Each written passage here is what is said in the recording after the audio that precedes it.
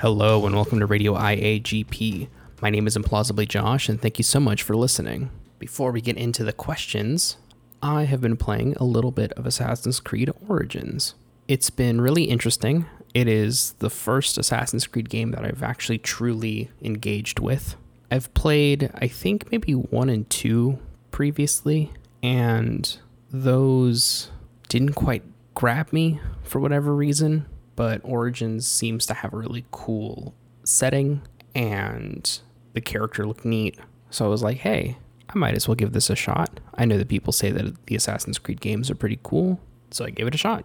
And I'm really, really liking it. It's really fun. I like the RPG elements of it. I like how many wild weapons there are. Again, Bayek looks really cool, and he's really interesting just as a person, so I'm really invested in seeing where his story goes. I've always been a fan of the stuff that's outside of the Animus, just from hearing about Assassin's Creed from podcasts or friends, and this has been very light. Basically, every time that there is what could be easily classified as a chapter break in the story, you get outside of the Animus for a little bit. I would say I'm about 2 chapters into Assassin's Creed Origins, or 2 times I've been outside of the Animus, and so far, it's just been a small setting outside of the Animus. I don't really know how expansive that is in previous games, but in this one, it's fine for what it is. I cannot remember the name of the lady that you are playing as outside of the Animus, but she's all right. She's cool. I dig her. I'm ready for that stuff to go off the wall, because that's really what I know Assassin's Creed for, is just how wild that game can be with its sci-fi elements, which is, again, what I'm here for. That's kind of what I want, and the Egypt stuff is a very, very nice bonus, because while I thought Egypt as a setting was very cool, I knew that the sci-fi nonsense was going to be the stuff that my goofy brain would pick up on and be really interested in, and so far it's the other way around, which is really cool. So glad that the stuff that I'm doing the most of in that game is the stuff that I'm interested in. Anyways, we will get on to our questions. If you have questions for us, you can send them into the new email address, and that is radioiagp@gmail.com. Our first question reads, is there a game system you don't have that you'd like to own? What games would you get for it? Thanks, Anonymous. Thank you, Anonymous. I don't have a Super Nintendo, and that's something I'd kind of like to own, but I think that what I would do mostly, especially now, is I would get some form of Retron multi-system cartridge-based emulation. While I have some older equipment to connect games to, I have a VCR and a CRT television, tube television, and those are really nice. The picture quality on the television is pretty good, all things considered, and I do like having VHS as a medium. I mostly have it to connect older systems into, and when I was in the planning phase of Implausibly Average, I thought it would be cool to play some older games and use a VCR to convert signal so that more modern capture software would be able to use that video input better. I haven't wanted to go back to any games of that era that would require that, at least not for like video content, so that stuff just hasn't been set up. But now my priorities are shifted. I think really what I would prefer is to have something that can go to an HD TV, you know? I don't personally care too much about playing on original hardware because I don't have a solid frame of reference for that stuff. I had a Super Nintendo a long time ago, and I played that on the CRT that I have. And while that's fun and I have fond memories of it, at this point, I don't care if I play that way ever again. It's just not the thing I want. I would just want to be able to play the game in the most useful way I could, or the easiest way I could, I guess is the better way to put that. And now that I have a Nintendo Switch that has Nintendo Online with the Super Nintendo games and stuff, I could play Super Mario World, for instance, in a really easy way. I could lay in bed and play Super Mario World in a pretty solid way. And even then, like Nintendo games, it has most of the Nintendo games I would want to play.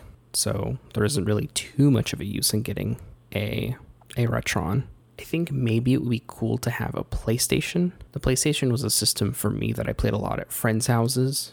So a lot of my memories of PlayStation games are playing a game in short bursts or having a PlayStation 2 and having a handful of PlayStation games, but being way more invested in having PlayStation 2 games.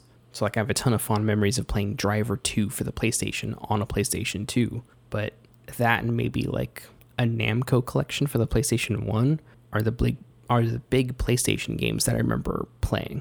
So now, with more refined game tastes and also more broad game tastes, I think it'd be interesting to go back to a PlayStation and have a PlayStation or have a PlayStation 2 again and play those games, especially the games I didn't get to play. Like now that I am someone who has the patience for JRPGs, for instance, maybe I could give a JRPG on the PlayStation a shot that I maybe wouldn't have when I had a PlayStation 2, when I had that urge to play every game imaginable, you know? Like when I was a kid, I maybe didn't want to play JRPGs, and now I do. It would be cool to go back to the PlayStation and play those games. I also think it would be neat to own an old system to mod.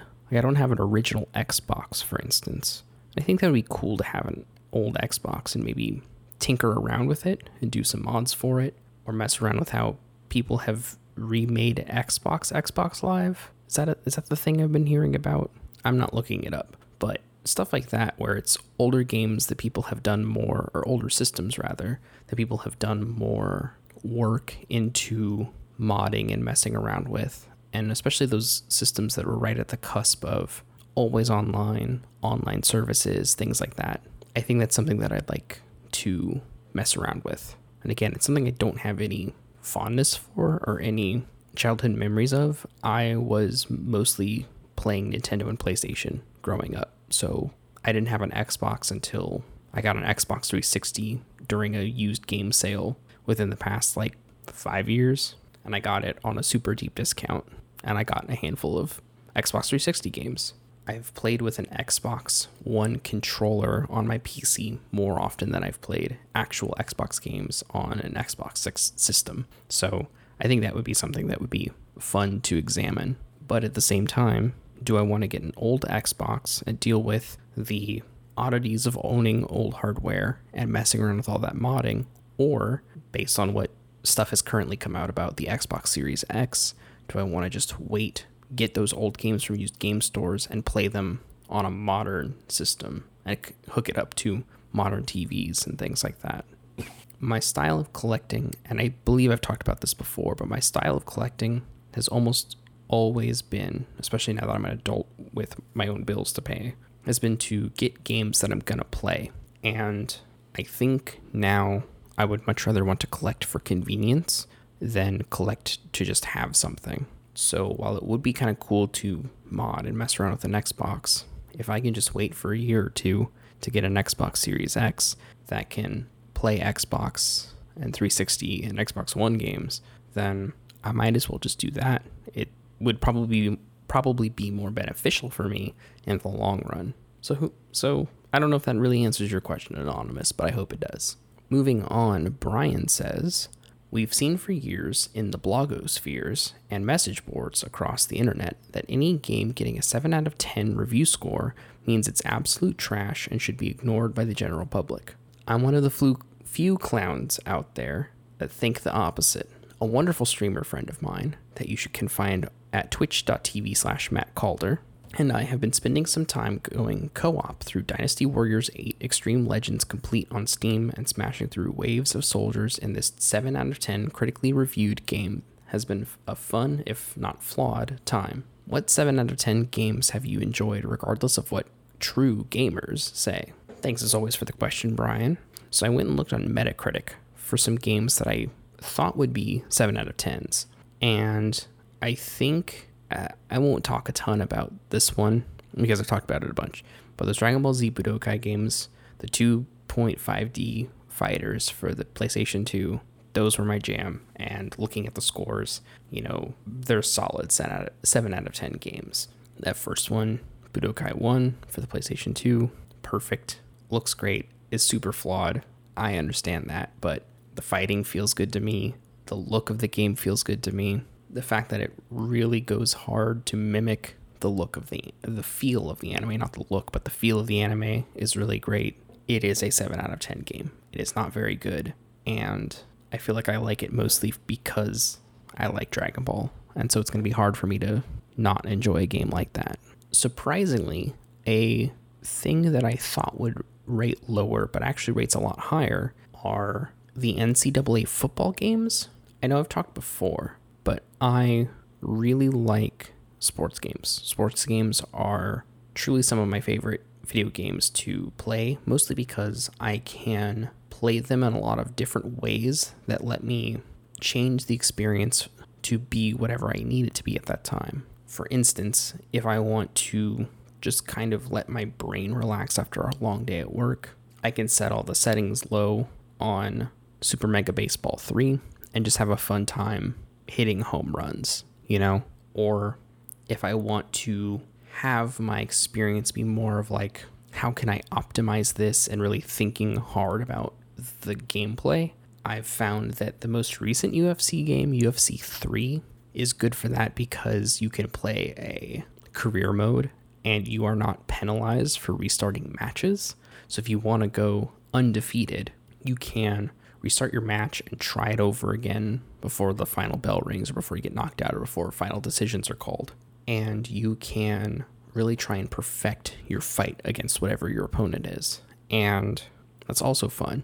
Or if I want to do something that's more sim heavy and more creative, that kind of scratches the same itch as an RPG, I could play something like Total Extreme Wrestling 2016, where a lot of the fun is in coming up with your own stories, your own backstories for characters, your own fantasy booking for wrestling. It's a lot more about that.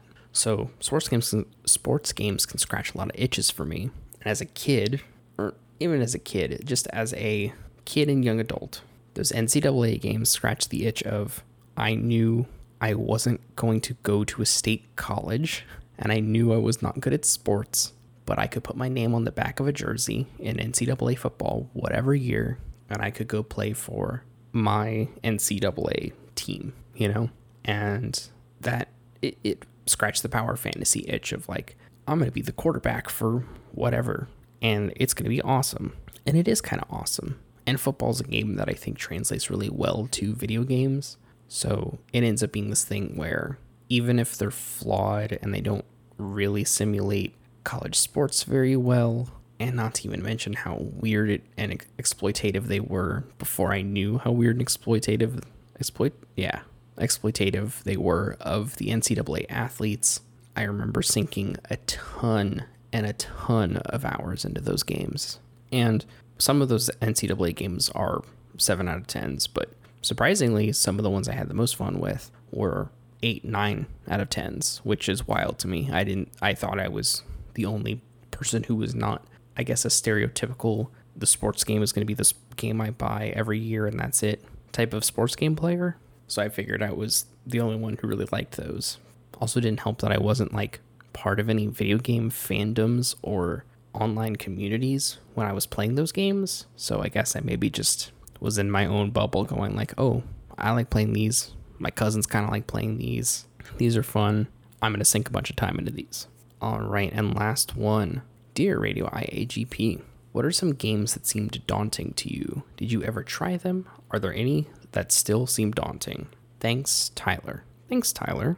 Elite Dangerous seemed pretty daunting to me before I actually bought it and played it. Space Sims in general always kind of feel like that. I bought Space Engineers a while ago, and finally installed it after watching some videos, like recently, within the last month, maybe less. And I realized that it wasn't daunting, Space Engineers. It just wasn't fun. It wasn't what I was looking to do in that type of a space game. So I bought it forever ago, no refunds, digital game, whatever. That's just money down the drain at this point, which kind of sucks, but whatever. But Elite Dangerous was one where I watched a bunch of YouTube videos and was like, is this a game I'm actually going to like? And then I realized it was kind of you make this game fun. The game itself is extremely wide, but about an inch or a foot deep. Like, it's not very deep gameplay, and in a lot of cases it's kind of monotonous, but that exploration, after watching like 10 or 20 YouTube videos about it, I was like, okay, this actually isn't that complicated. It looked complicated from the outside looking in, but now watching these people play on YouTube, watching these tutorials made by people trying to desperately get people into the game, this game actually seems like it's kind of cool. So I'll give it a shot. Why not? And it wasn't daunting at all. I really like the game. It's easy to pick up and play, and it's another one of those games that I can use to just kind of decompress after a long day at work. Not a video game, but Magic was something that I thought was pretty daunting and complicated as someone who had not really played a bunch of Magic, and as someone who didn't have friends that played Magic. I learned about it mostly through being online and seeing YouTube channels recommended to me. As I talked about in the previous episode, I eventually came over that feeling of Magic being daunting and complicated and inscrutable, and realized it's not super difficult to comprehend. It's, I think, got a very high skill ceiling, but I think it's also a game that's pretty easy to pick up and play. And it also helps that I have card game experience. Like, Magic the Gathering feels a lot like the card game Flux, in that you have set rules for your game, and then you can modify the rules of said game by playing cards. And that can be in the form of enchantments or cards that let you break certain rules of the game and stuff like that.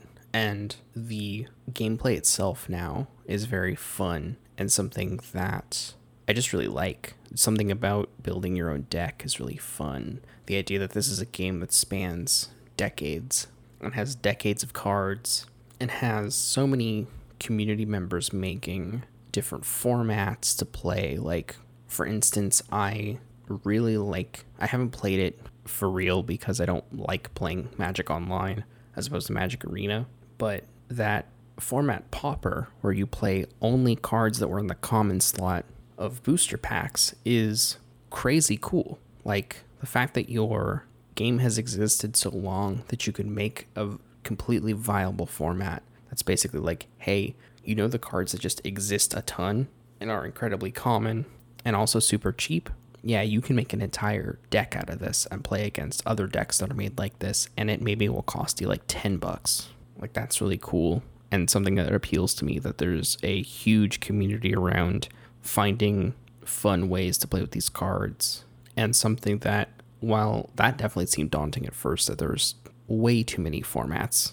As an outsider looking in, you look at Magic the Gathering, you look at a list of the formats that are played, and you're like, this is too much. As someone who used to play Pokemon, it really felt like there were 2-ish formats that you could play. Whatever was in the standard current rotation of cards, and then I guess, I don't think Pokemon has an equivalent of Vintage, I don't think. But basically, you can play Standard or you can play something other than Standard, and that was it. But with Magic the Gathering, there was stuff like Commander, there's Canadian Highlander, there's Pauper, there's Standard, there's Modern, there's Vintage. Is Oathbreaker played anymore? I don't know. They're formats I never heard of until I started playing Magic. There's formats that were unique to one of the online official Magic offerings that you couldn't play in the other one. It's wild. There's so much going on with that game, but you have, thousands and thousands of cards. So, of course, you have to come up with formats that make all of those cards useful to have, so that if you, let's say you go through 2 standard rotations, then you have all these cards, and then you're like, well, I have all these old cards that were really fun to play. I gotta play with them somehow.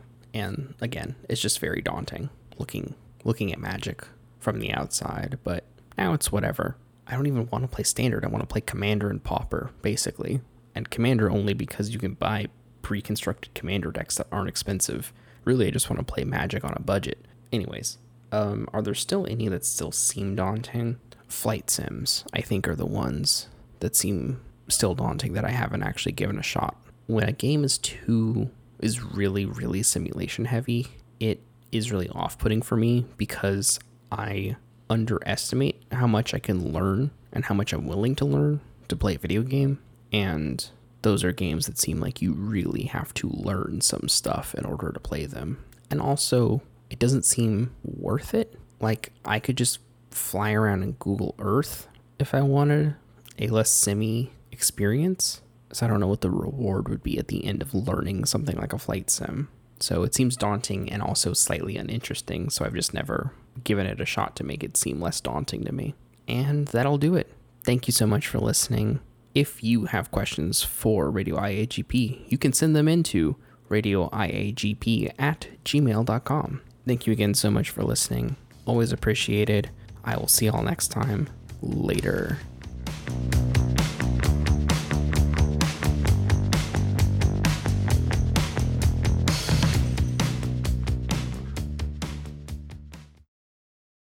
EA Sports.